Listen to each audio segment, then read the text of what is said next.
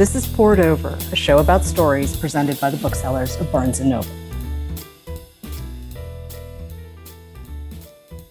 I'm Miwa Messer. I'm the producer and host of Poured Over, and Patrick deWitt. I mean, we've all read Sisters, Brothers. We've all read French Exit. Lots of us have also read Evolutions. And I have to look at the book while I say this, Under Major Domo Minor, because, dude, that is a title.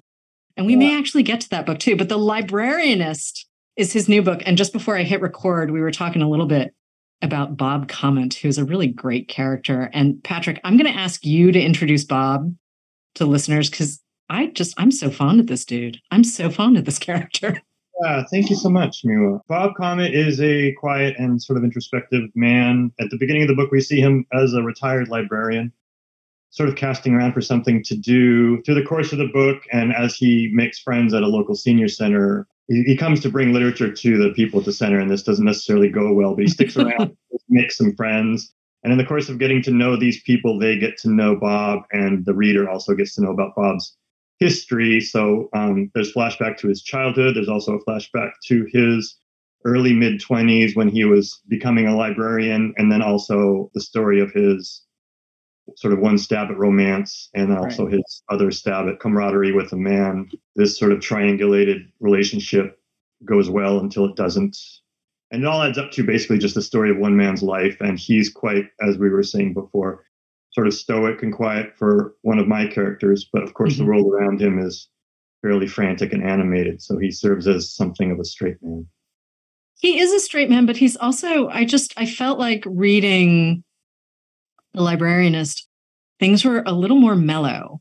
And granted, I had just done a massive reread of all of the earlier books.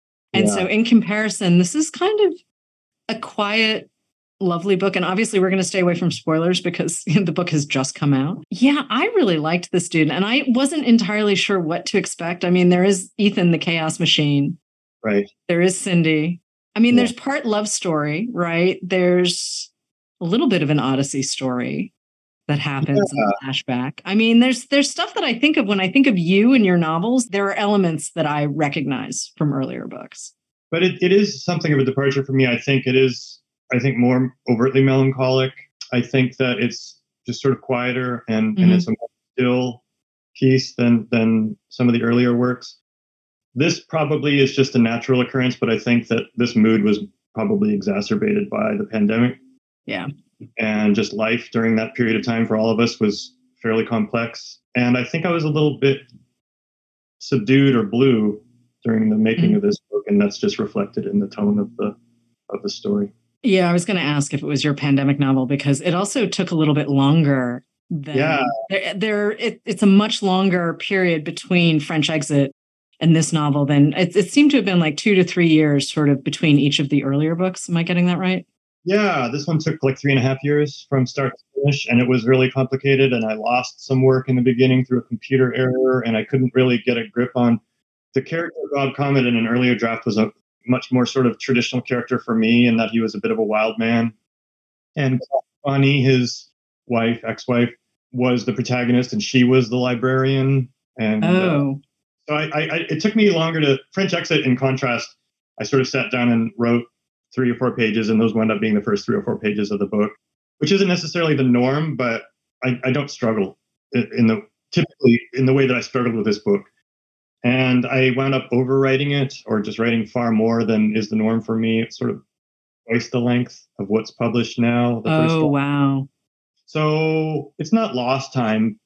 That the fact that it took this much longer doesn't really bother me, because I was working through that.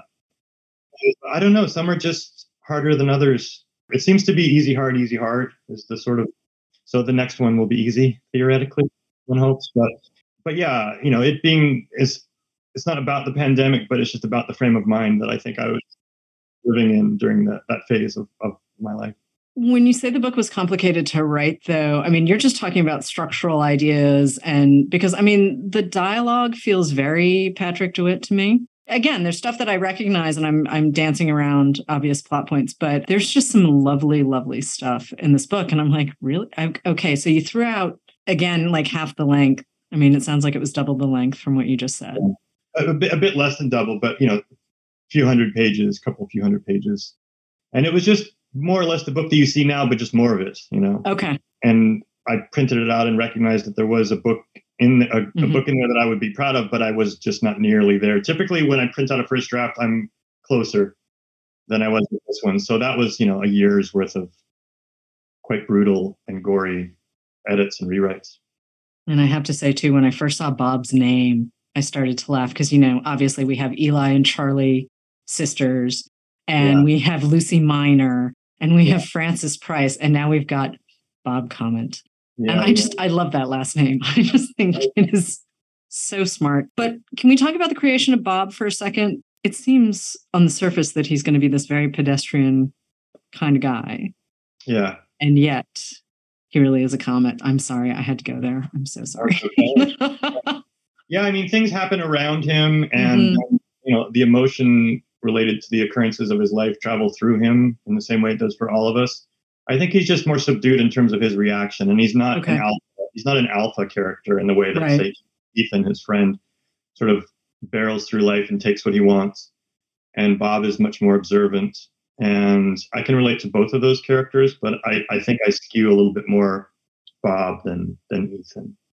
And the character of a librarian was something that has been percolating for a while, or also just somebody who lives his or her life with books, as books have been for so many of us, like that's like the constant companion.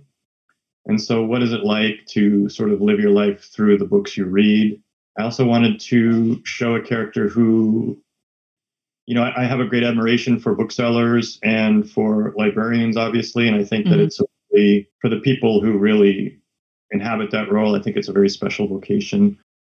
And I just admire people who devote their lives to the perpetuation of literature. It's something that's critical in my life.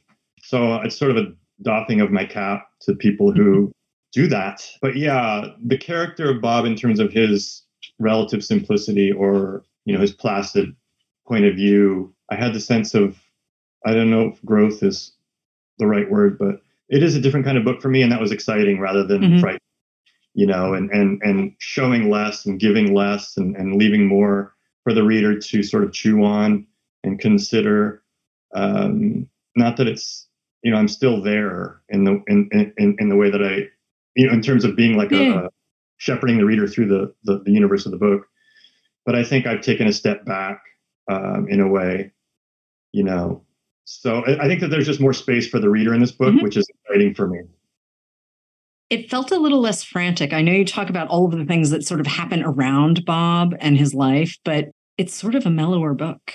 Even though there's so much of you and the voice that I'm used to when I think of your work, a joy to read, don't misunderstand me, but it was really mellow compared to earlier stuff, and a little less frantic is the word that I keep coming back to, like, because I love that energy of the novels and that constant sort of, because we have to get to the plot thing, the whole voice story plot thing, which we will come to. But I love the idea that so much happens in each of your books, and you can sort of, put your hands over your eyes and go, oh no, oh dude, oh, okay. And that's half the fun.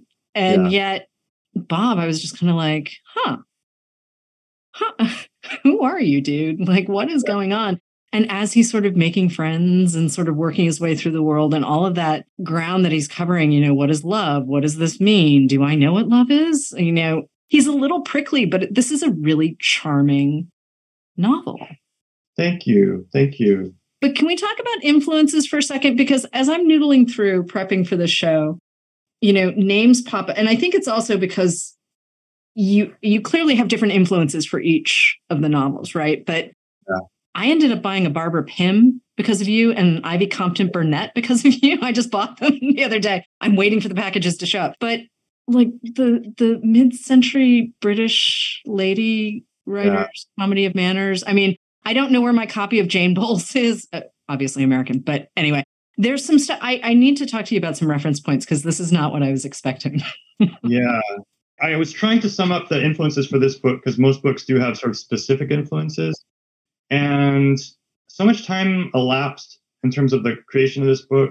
And my reading was fairly wide-reaching or wide-ranging during the writing. The influences are less specific, I think, for this one than for the earlier books. But some that I have been coming back to in my mind Somebody brought up the book Stoner by John Williams. Yeah. I think that is largely absent the humor that is sort of evident in this book, but there is some sort of sameness there to me, and that is just sort of a long form dissection of an introvert, right? And what life is like for somebody who lives within himself or herself. So there's that. I was thinking of Jane Bowles, actually, because I always think of Jane Bowles, especially the third section with the runaway, like the two women.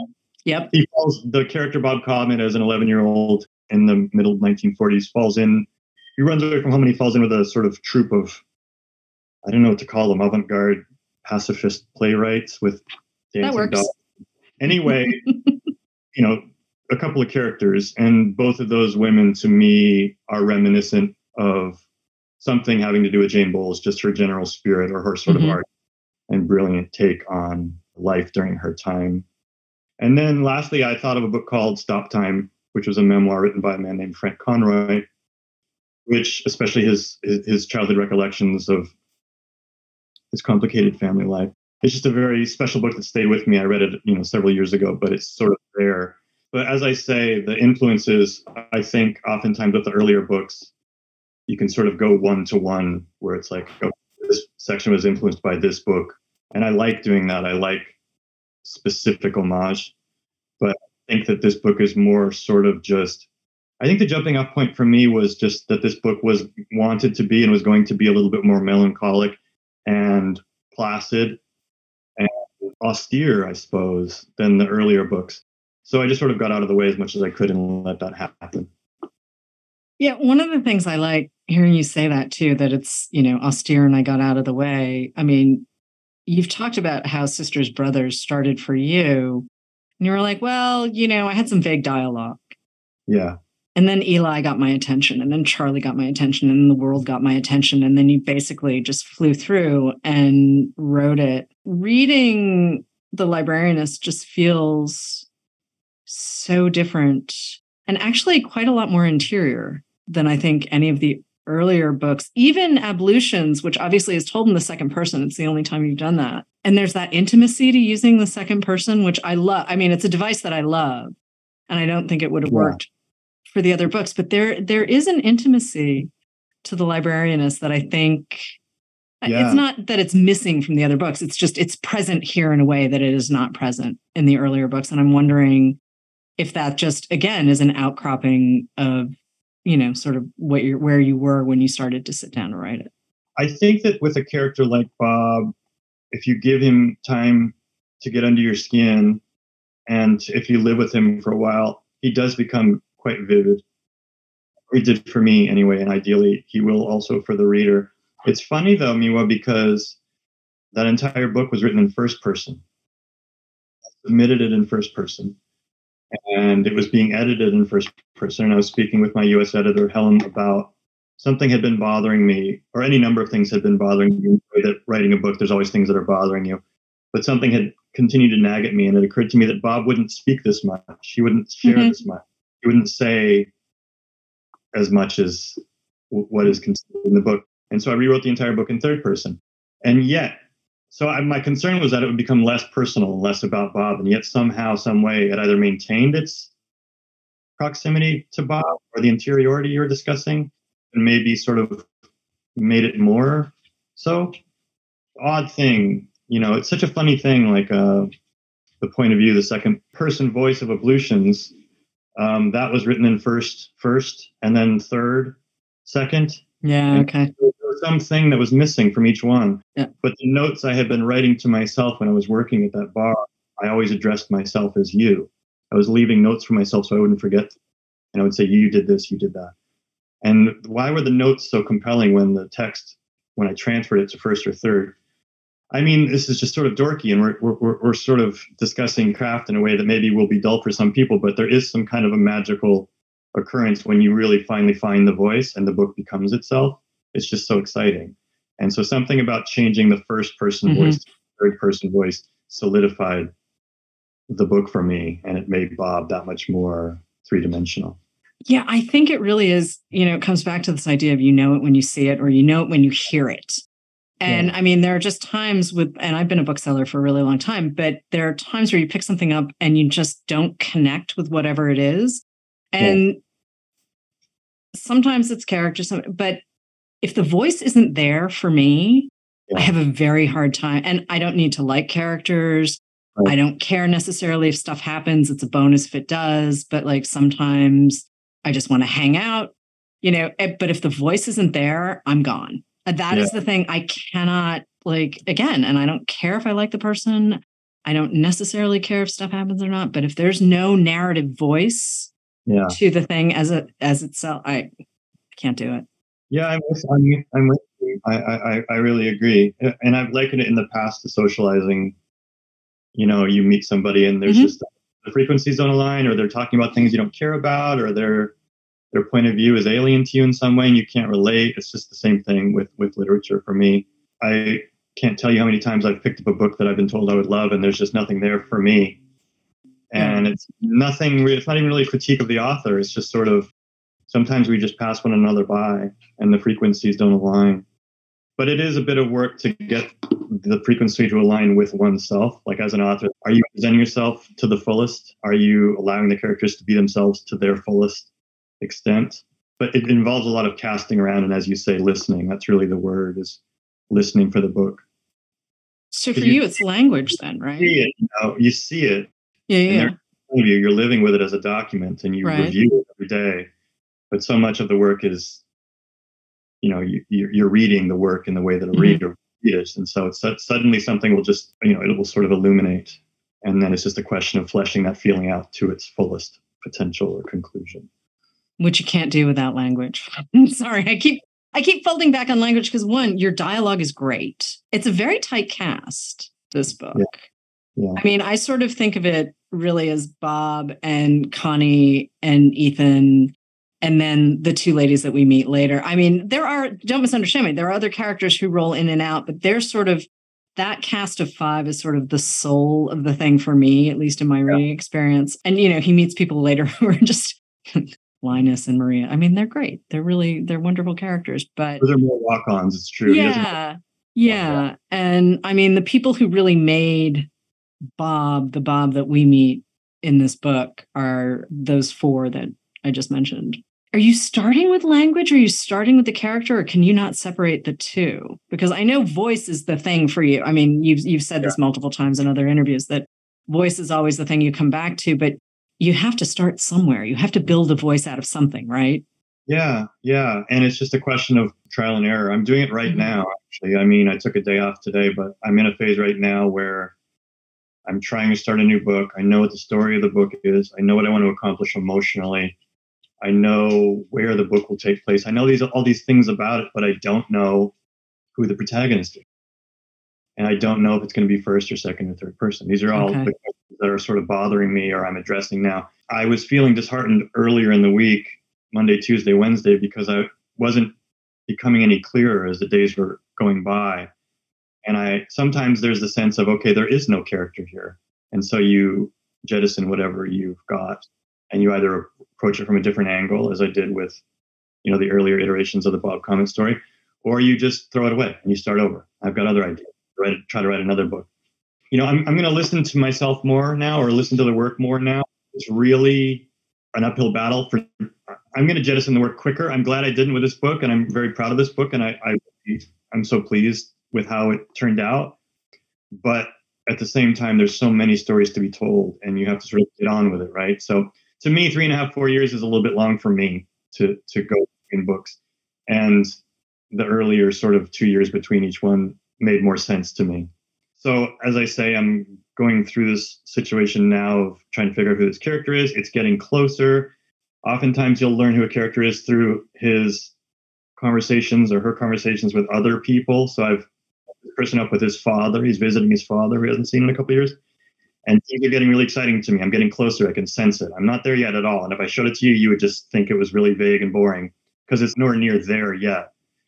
But as I see this person, and again, it's very much like socializing. You see somebody interact with other people and you learn who they are by the way they listen and what they don't say and their response to an insult or a provocation or a compliment or whatever.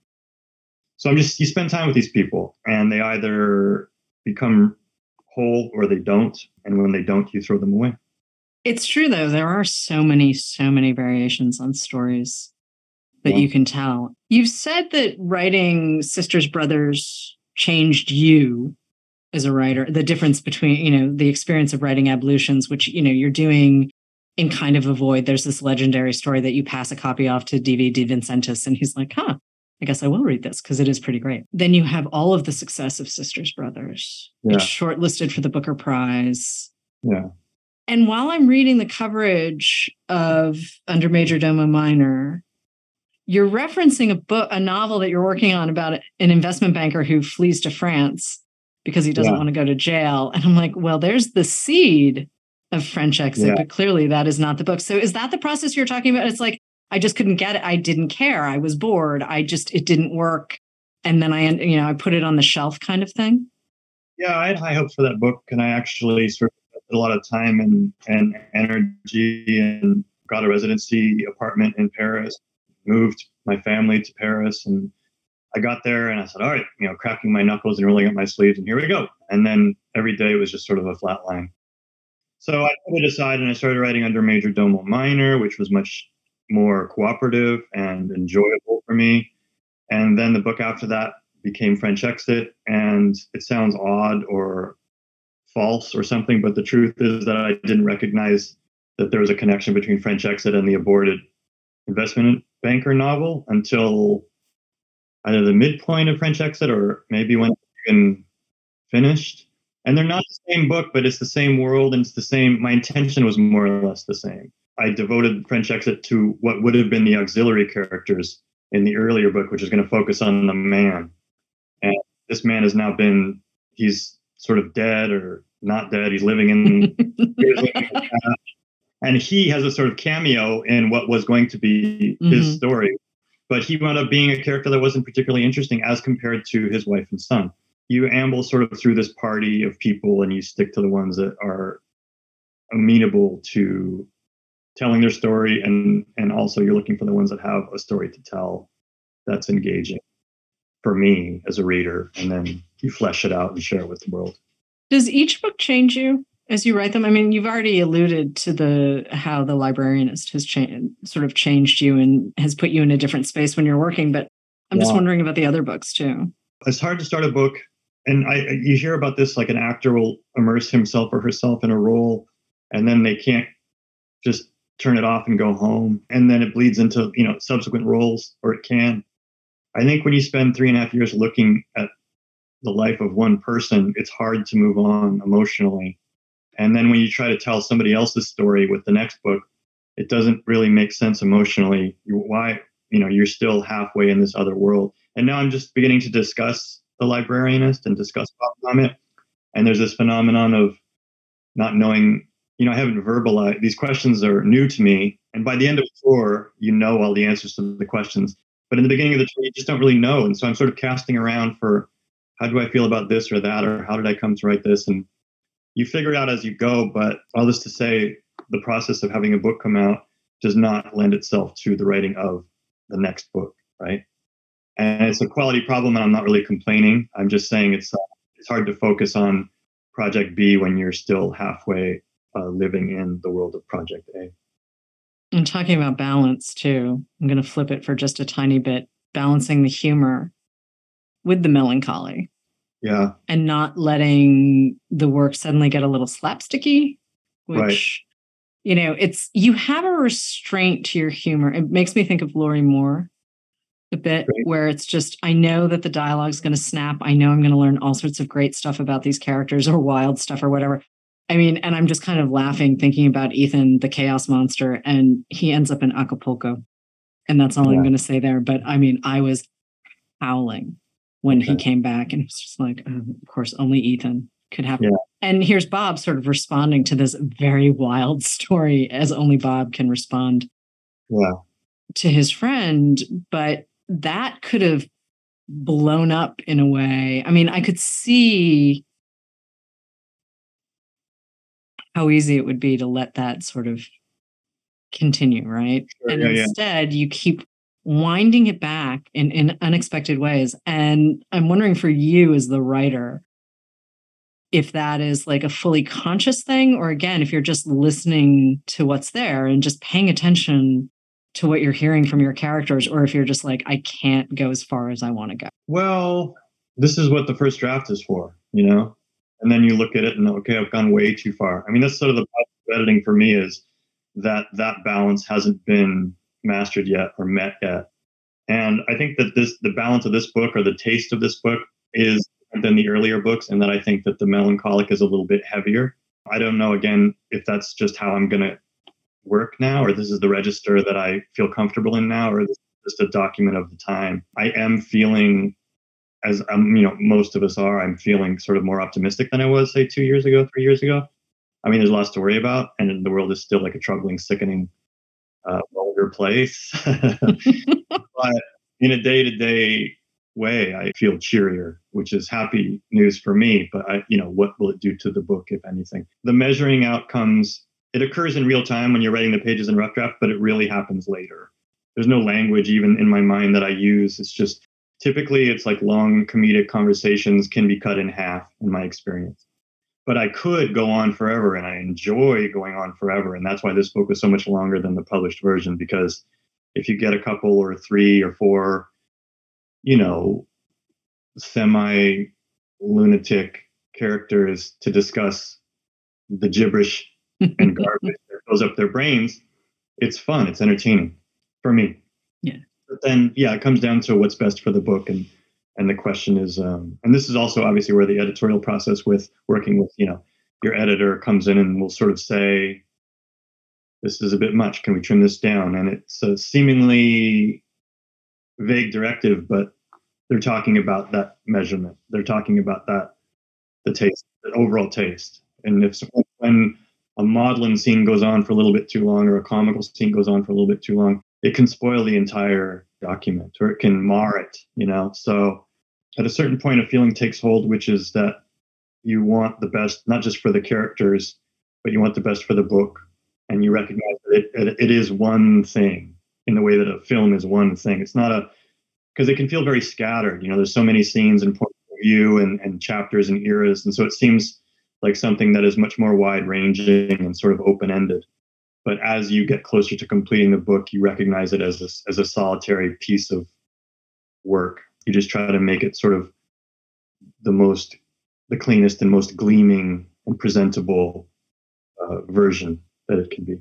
But in terms of the evolution of your work too, I mean, you've been playing with genre, and I'm certainly not the first person to point that out. But one of the things that I love is that you're just using whatever elements, Sisters Brothers is a Western, but it's also a road trip kind of novel. Yeah. And then you've got the Gothic and the fairy tales and the love story of Under Majordomo Minor. Ablutions really kind of is its own thing. I quite liked it, but it is very much its own sort of, I suppose you could argue it's, straight up hero's journey kind of thing, only it's an anti-hero. Yeah. And then French Exit, Comedy of Manners. Yeah. But there's also a little bit of Comedy of Manners happening in Under Domo. Then we've got The Librarianist, which is more sort of a classic coming of age. Yeah, it feels more traditional. Yeah. Proper big boy novels that I've written. Dude. That's how it feels. I mean, I really okay. You said it. Yeah. No, but I wasn't aiming for that. But at a certain point, I recognized that I was addressing things that I had read in another kind of book, which isn't even necessarily the kind of book that I read anymore, but Herzog or what books I'm referencing, and I wasn't thinking of them per se, but it seems much more traditional in some way. It's sort of like, the full scope of one person's life from start to end. Go, Yeah, there's a little bit of a John Updike swing to it. I was thinking that. Those aren't my guys. I don't even. No offense. I mean, I didn't think they were. It's almost like a sort of mishmash of that middle 50s, Commonwealth, typically female writers, sort of imposed onto this other sort of traditional American storytelling architecture I'm casting around to make sense of it, and I can't really, because the works are mysterious to the makers, I think, in some way, and that's as it should be. But it seems to be that there's like a confluence of inspirations for this one. There's a little Anita Bruckner feel to it. I haven't read Anita Bruckner, but that's on the list of why have I not read. I gotta get to it. There's too many to get to. That's somebody I will surely get to. I think we all have those lists. I mean, I sort of laugh at what's on my list still. I keep attempting Middlemarch and I keep failing. Like, at some point I'm just going to have to give up. Yeah. I'm just going to have to give up. I've never read Middlemarch, and I'm been told so many times that it's sickening that I haven't read it and that I would love it. And I'm sure that that's true. But, only so many hours in the day, right? Yeah, I even just bought a new copy with French flaps. And when I say just buy, this is like 6 months ago. I was like, well, if I buy a prettier copy, maybe I'll. No. Yeah. Okay. Well, no, and it's not happening. So you are not alone. Away though, too, and admitting defeat or whatever you're admitting when you turn away from a book. I used to, when I was younger, struggle through books and tell myself it was for the greater good and that I had to do my homework more or less. But whenever I get that homework feel now, I just leave because I didn't like homework in school and I don't like it now. And I don't believe that it's necessary. I think that reading should be for pleasure. We started Poured Over a couple of years ago at this point, and in the last sort of few weeks, now that I've had some time to think about it, I should have started independent studies sooner. Yeah. It's really, and I had a perfectly fine time in school and did quite well and all of this other stuff. But the way that I get to approach each episode of the show is just kind of like mini independent study for every single episode. And I'm like, oh, this is fun because I just get to find the spine of the thing and think, all right, let's see where this goes. Let's see what we can uncover. I'm like, yeah, I should have done this a lot. I should have gone to one of those colleges where you sort of design your own curriculum. Yeah. I should have done that. Well, that was how I came to read the people that I read. Is I didn't go to college and I went to the library. And so there's a lot of trial and error and a lot of reading books that I knew that I was supposed to read. And some of them delivered on their promise and some didn't. But casting around on your own, I think is a special thing. And being lost and like finding your way and finding your people, your authors, it's been critical to my writing because it is such a sort of labyrinth, and there were so many times where I was lost to the point where I wasn't necessarily loving reading. And then you backtrack and, okay, where have I made my mistake? Okay, I want to read about, whatever that was not that interesting for you. And you move on towards the things that move you.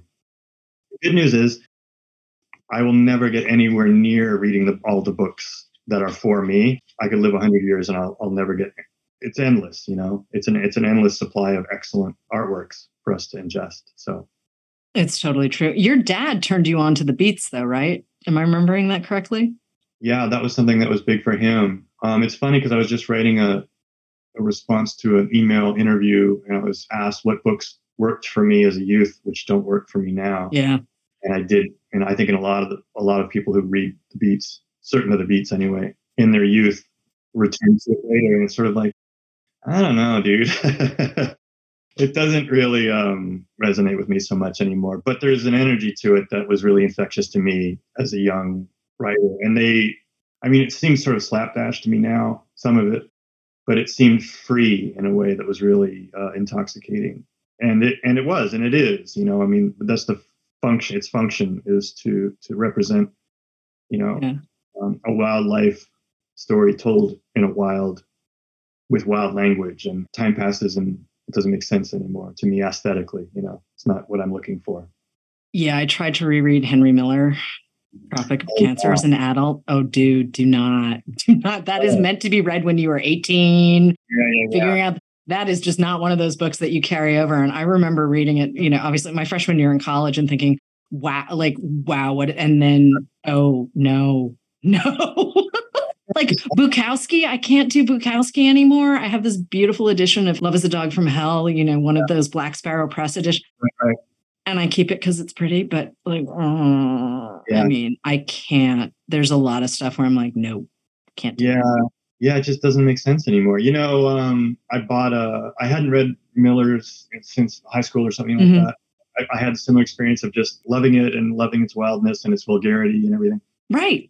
And I found this book of sort of like a picture book, it's pictures of him playing ping pong with like a woman with no clothes on, and he's an old man living in wherever he's Big Sur or wherever. Yeah.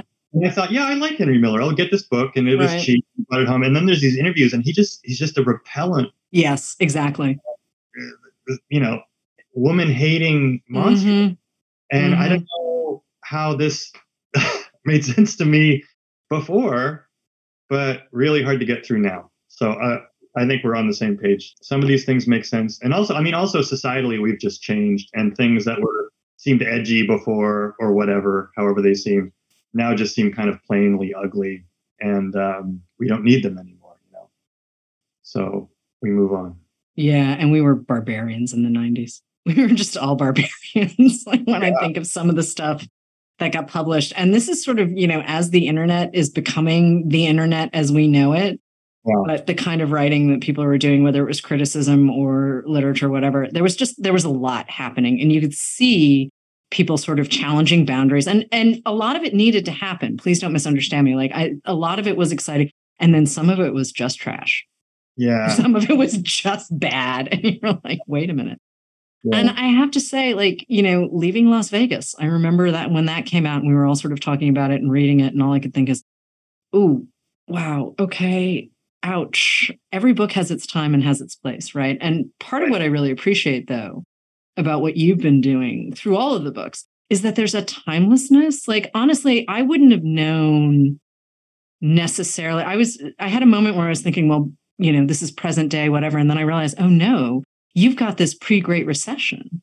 This is sort of 05, 06 when we're in the present day. But I like that timelessness. I like that idea that Bob is just sort of not a fixed point, but that he is who he is. Yeah. And he's very consistent, which I like.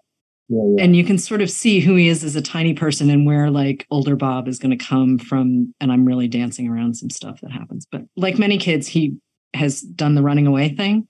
Yeah. Only because he's Bob, a lot happens. And it's great. Yeah.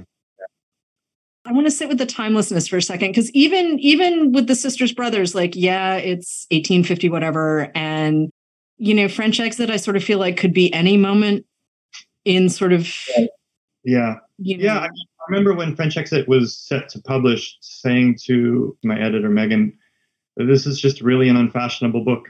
This is not a book of its time." And I meant that I'd sort of realized that, and it's a bit defeating to recognize that. But I think I knew from the start that I was never going to be one of these up to the minute sorts of people. I was never going to be Mr. Hot Takes. I'm just not. It's not who I am. And I think I live largely out of time, the way I live my life. Not that I'm not like riding around on a penny farthing and smoking a pipe. I don't mean that. I just mean that I'm not looking backward. I'm just sort of, I feel like I'm out of the game in a lot of ways. And it's not a negative feeling, and I don't mind it. But I think that feeling is reflected in the books. Ed Ruscha, I've talked about this before. Ed Ruscha, Angelino artist that I admired, spoke in one interview. He referenced he's interested in his shelf life.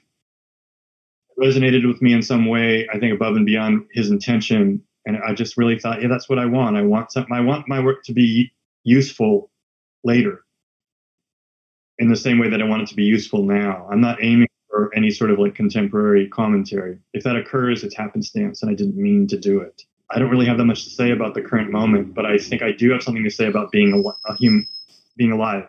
And so whatever emotional information exists in my books, my hope is that it'll resonate for, the next generation as well. And I don't know if that's how books will be read to such a degree 50 years from now. Who knows? But if they are, I hope that mine still makes sense emotionally. I think that's part of the beauty, though, of books, is that we have the time and the space to sit. I mean, I'm horrified by the idea that there are people who are saying, well, it's the 80s, it's historical fiction. I'm like, no, we can't. Yeah.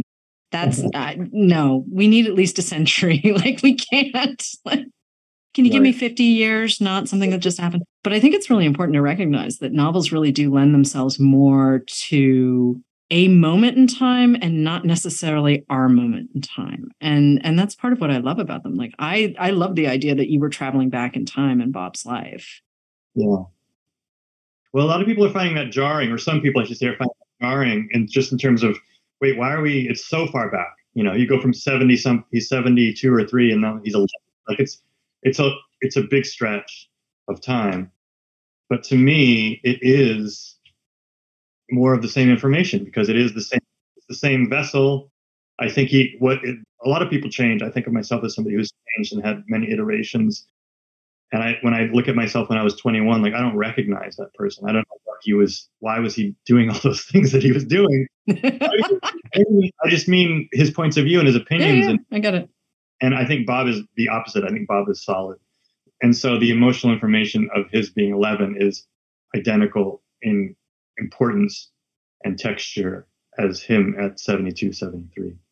Yeah, I didn't think it was that much of a jump. I really didn't. I wanted the information. I wanted to know how we got, because Bob is skittish. He doesn't really know how to make friends. He doesn't really know what it means to be in love. I mean, Bob's mother is a little complicated. He could have turned out very different. I think it could have been a darker story for Bob, were it not for the fact that there's a line about him sort of subscribing to minor amusements, or he's not hard. He's easy to please in that his needs are easily met, and he knows what he wants, and he's modest. His ambitions are modest, right? So this is a recipe for somebody who will probably feel relatively comforted and pleased throughout the course of his life. And I think that that's a good model as a way to achieve peace in one's life, is to sort of, I was thinking of my own reading, I suppose, when I was invoking sort of the sense of like, there's a line of a room filled with printed matter is a room which needs nothing. It's a very pro book generally, but I think that that's true. I cannot stop buying books, and I will not get to the books that are in my home. Maybe half the books in my home I've read. I'm always reading. I'm never not reading. But why don't I stop buying books? And the answer is because I can't, and because I don't want to. And I'm shoring up for my ongoing quest, right? And the quest is endless, or it ends when you die. So until that point, I will continue to seek out ways to spend my time wisely, or a way that I feel is wisely. And there's no wiser way to spend time for me outside of spending time with my loved ones than reading a book that makes me want to write, right? That inspires me to continue to write. And reading is an act of connection. There's so many people who think that reading is like a solitary, quiet, weird thing that you do in the corner. And I'm like, no, actually, it's a way of connecting to all of the stuff that is so much bigger than you or your life or anything else. It is this active thing. It's not just kind of, noodling through whatever. I mean, you're unscrolling a story in your own head. I mean, some people see books very cinematically as they read. I mean, everyone has a different experience of a book because they bring their own life to the book too. Has their thing. Yeah. If I feel lonely while I'm reading a book, it means that the book isn't working for me. If I'm reading a book that is working for me, loneliness is the furthest thing from my mind. So, and I think that that's something that Bob can very much relate to. And this is why he's occasionally being described as sort of a sad man. And I think that there's an aspect of sorrow to his life or his life experience, but he would maybe not be able to relate to that summation of his personality because he's had all these friendships, with the authors that he's read, and those are real friendships. And it is a collaborative medium. When I'm reading a book by an author who I think is really nailing it or really getting to something meaty, it's such a lively conversation. It's not one way. It's a two-way communication. And that's one of the miracles or magic tricks of the written word. I'm also one of those people who writes all over galleys. I don't necessarily write. It depends on what I'm reading for. I mean, if I'm reading just for pleasure, then chances are good things are not getting marked up. But if I'm reading for work or the show, I dog ear, I pencil, sometimes I yell at the text. We all have opinions, but also it's looking for sort of the spine of the story, right? What's the thing that is going to drive a conversation forward, or what's the thing where you're like, I don't think we're going to talk about that. Yeah. I don't like giving away spoilers. So, that's an easy sort of decision to make in the, oh yeah, we're super not talking about that, because the joy of Bob's life sort of unfurling in front of you. And it was a gentle sort of ride through a world that I wouldn't necessarily be part of. Yeah, I mean, there's the book thing and everything else, but Bob's life is quite staid compared to mine, and a lot happens in Bob's life. Yeah. Do you miss him? Yeah. I mean, I still think of him a lot, and now I just got the proper copies, so I just got the hardcover copies of the mail. And there's an era after the composition of a long form project where you're sort of wondering, I'm no longer living in it, so I'm outside of it, and I'm looking in at this thing, and it's always a little bit mysterious to me. And this is why sometimes it's difficult to answer questions about the composition of a book. How did this book come to be written? And it's just sort of, the answer is I don't really know, other than I showed up every day and did what I thought was just and best for the characters. But after you say goodbye to the characters, they definitely linger. It's not problematic. I'm not weeping at the loss of Bob. Right.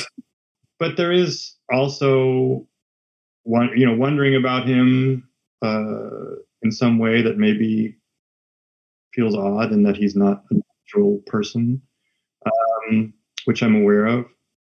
But yeah, a character has gotten under your skin when you sort of miss them, I guess is just the word. And I missed Eli's sisters. I miss Frances Price. I don't really miss the protagonist of Ablutions that much. I do miss Bob, and but there he is, So anytime I want to see him, I can just go take a look. Yeah, and Ablutions too, to me, is someone who's learning the craft. Like, yeah, it's a great read. I flew through it. But the training wheels just came off with that one. I think I swung pretty wildly this way in that. That's a book written by somebody who was not even considering that the book would ever be read. It was, and I don't mean that in a bad way. And in some ways, I think that it's some of my better moments are in that book. It was surprising where the book went, and I was sort of witnessing myself becoming an artist in real time. Yeah. I've been struggling and occasionally sort of hitting a note here and there over the previous, 10 years preceding the writing of Ablutions. I tried so many times in so many ways to make something that would be worth the time of the reader to sit with it and read it. And it was just so touch and go. And so much of that work was just shabby and bad, because it's just what happens to all people. It's my apprenticeship, right? The 10,000 hours or whatever it's called. But Ablutions, somehow the door was opened for me, and I felt allowed to make quality work for the duration of the project. Whereas I tried any number of times to write a book, and I'd get 50 pages in and recognize that it wasn't a book or even a short story, and time, throw it away, start over again. But that feeling never arrived with Ablutions. And it's a short book, but it was a book, and I had written it, and I couldn't believe it. And was it the book, the defining book of my career? Like, of course, I don't think that it was. Not that maybe that book has been written yet or will be, but I just mean, I look at that book and I don't really recognize my voice. And my voice wasn't fully there yet. I think I had something to say, and I think it's stated with an amount of panache.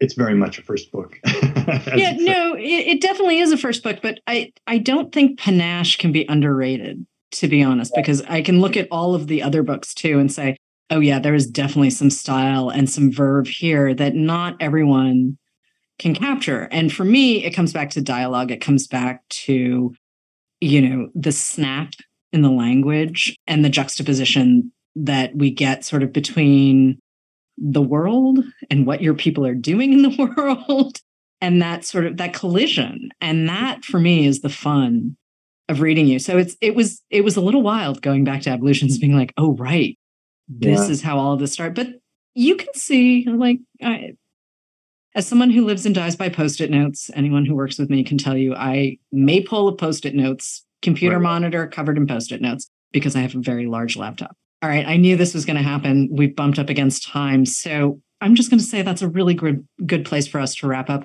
Patrick DeWitt, thank you so much. The Librarianist is out now. If you haven't read Sisters, Brothers yet, or French Exit, or Evolutions, or Under Major Domo Minor, well, those are available too, but maybe you should just spend a summer with Patrick. Thank you.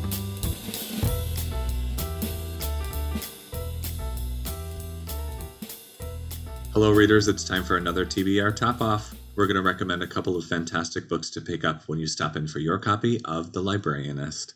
I'm Mark at my Barnes & Noble in Cincinnati, and I am joined by two fantastic book buddies who are going to take the reins, Jamie and Mary. Jamie, why don't you go ahead and kick us off? Okay, Mark, I am a Patrick DeWitt fan. I think he has such a unique voice. I almost had a hard time coming up with a single title to recommend. All of his books are so different, but as I was looking at The Librarianist, I started thinking about other books where there's a seemingly inconsequential person who's at the center of a much larger narrative. And I was reminded of The Fifth Business by his fellow Canadian Robertson Davis. This is the first book in a trilogy, the Deptford trilogy. The last time I read this book was probably before Patrick DeWitt even began writing books. It was certainly written before he was born, so it's from a different era, but it's a hugely influential novel, and it's a fun read despite being pretty hefty. It's got some very smart humor inside. The idea behind the book is that the main character, Dunstan Ramsay, or we'll call him Dunny, he's our narrator, he himself is fifth business, which is a theater term that refers to a character who plays a significant but very much supporting role in the drama, a little bit like Bob Comet. And the difference, I think, is that Bob doesn't recognize his impact, while Dunstan absolutely believes he is the key to all these big consequences and is trying to convince others of his significance. And so to do that, he writes a letter. He's a teacher at a college, and they write him up in the school's paper, and he takes issue with the description of him as a sort of boring history teacher who's never lived or loved or hated anyone or gone on any adventures outside the classroom. He has not, in fact, led a dull history teacher's life, and this novel is the letter he writes to the headmaster to complain. And in it, he reveals this incredible life story that kicks off that trilogy. So he starts with the inciting incident, the event that he believes is responsible for everything that's going to come after in his life and in the lives of everyone at the scene. And it's him as a young boy in Canada playing in the snow with his buddy Percy. A young couple approaches them. Percy makes a snowball, aims it at the young couple, and Dunny steps in to save them from being hit by the snowball. Only he doesn't step far enough, and the snowball hits the woman in the head, knocking her to the ground.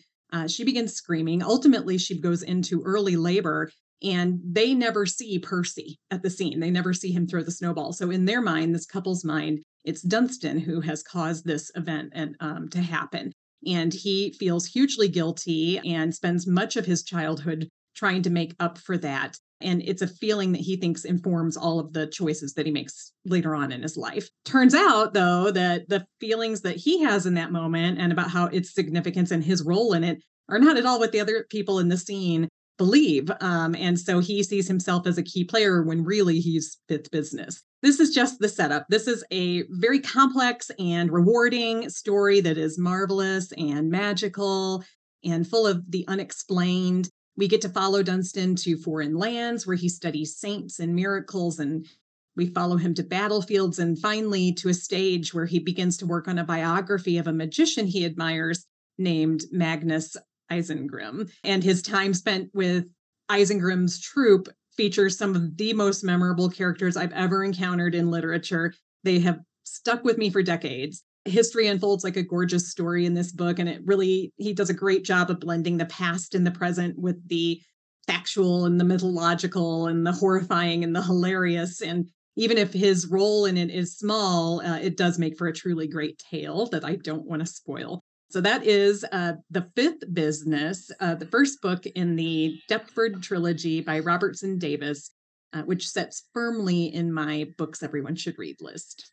Oh, fantastic. I'm adding it to my list today. It gives me a little bit of a John Irving kind of vibe, definitely a DeWitt kind of feel. So fantastic choice as usual. Mary, what do you have for us today? My pick is The Last Chance Library by Freya Simpson. I was looking at my TBR, what I possibly could pick for The Librarianist, and I wanted to go 180 opposite of it. This is a light novel. It is about a librarian called June Jones who lives in the English village of Chalcott. She has a cat named Alan Bennett, and June is grieving her mother's death, and she's basically hiding in the stacks, reading War and Peace and making up stories about her patrons based on what they check out from her. June has to come out of the stacks when she finds out that her branch of the library is being threatened with closing. And you meet all these characters along the way who encourage her and say, you are the person who needs to speak for the books. And she is very shy and very inside her head and in her grief, and she refuses. And we meet old loves and old friends, and we're like, you're the person who needs to speak for the books. And to save the books, she has to come out of the books. So this is her journey of coming out of the books and learning how to use her voice. And that is The Last Chance Library by Freya Simpson. That's a super charming title. I am always a sucker for anything that has to do with books or libraries as sort of a thread throughout. And that one was a really cute one. So nice choice. Thank you both for your picks, but that's all we have for now. So thanks for tuning in to Poured Over. Please make sure to give us a rating and subscribe so you never miss an episode. You can also follow us on our socials at Barnes & Noble. Pretty simple. I'm Mark. You can follow my home store at BN Westchester. Jamie, Mary, where can we find you? I'm Jamie. You can follow me at my home store at BN Leawood KS. I'm Mary. You can follow me at my store at BN Beaumont, Texas, TX. Thanks for tuning in, everybody. Happy reading. Bye.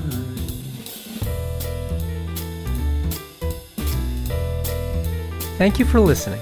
Poured Over is a Barnes & Noble production. To help other readers find us, please rate and review the show wherever you listen to podcasts.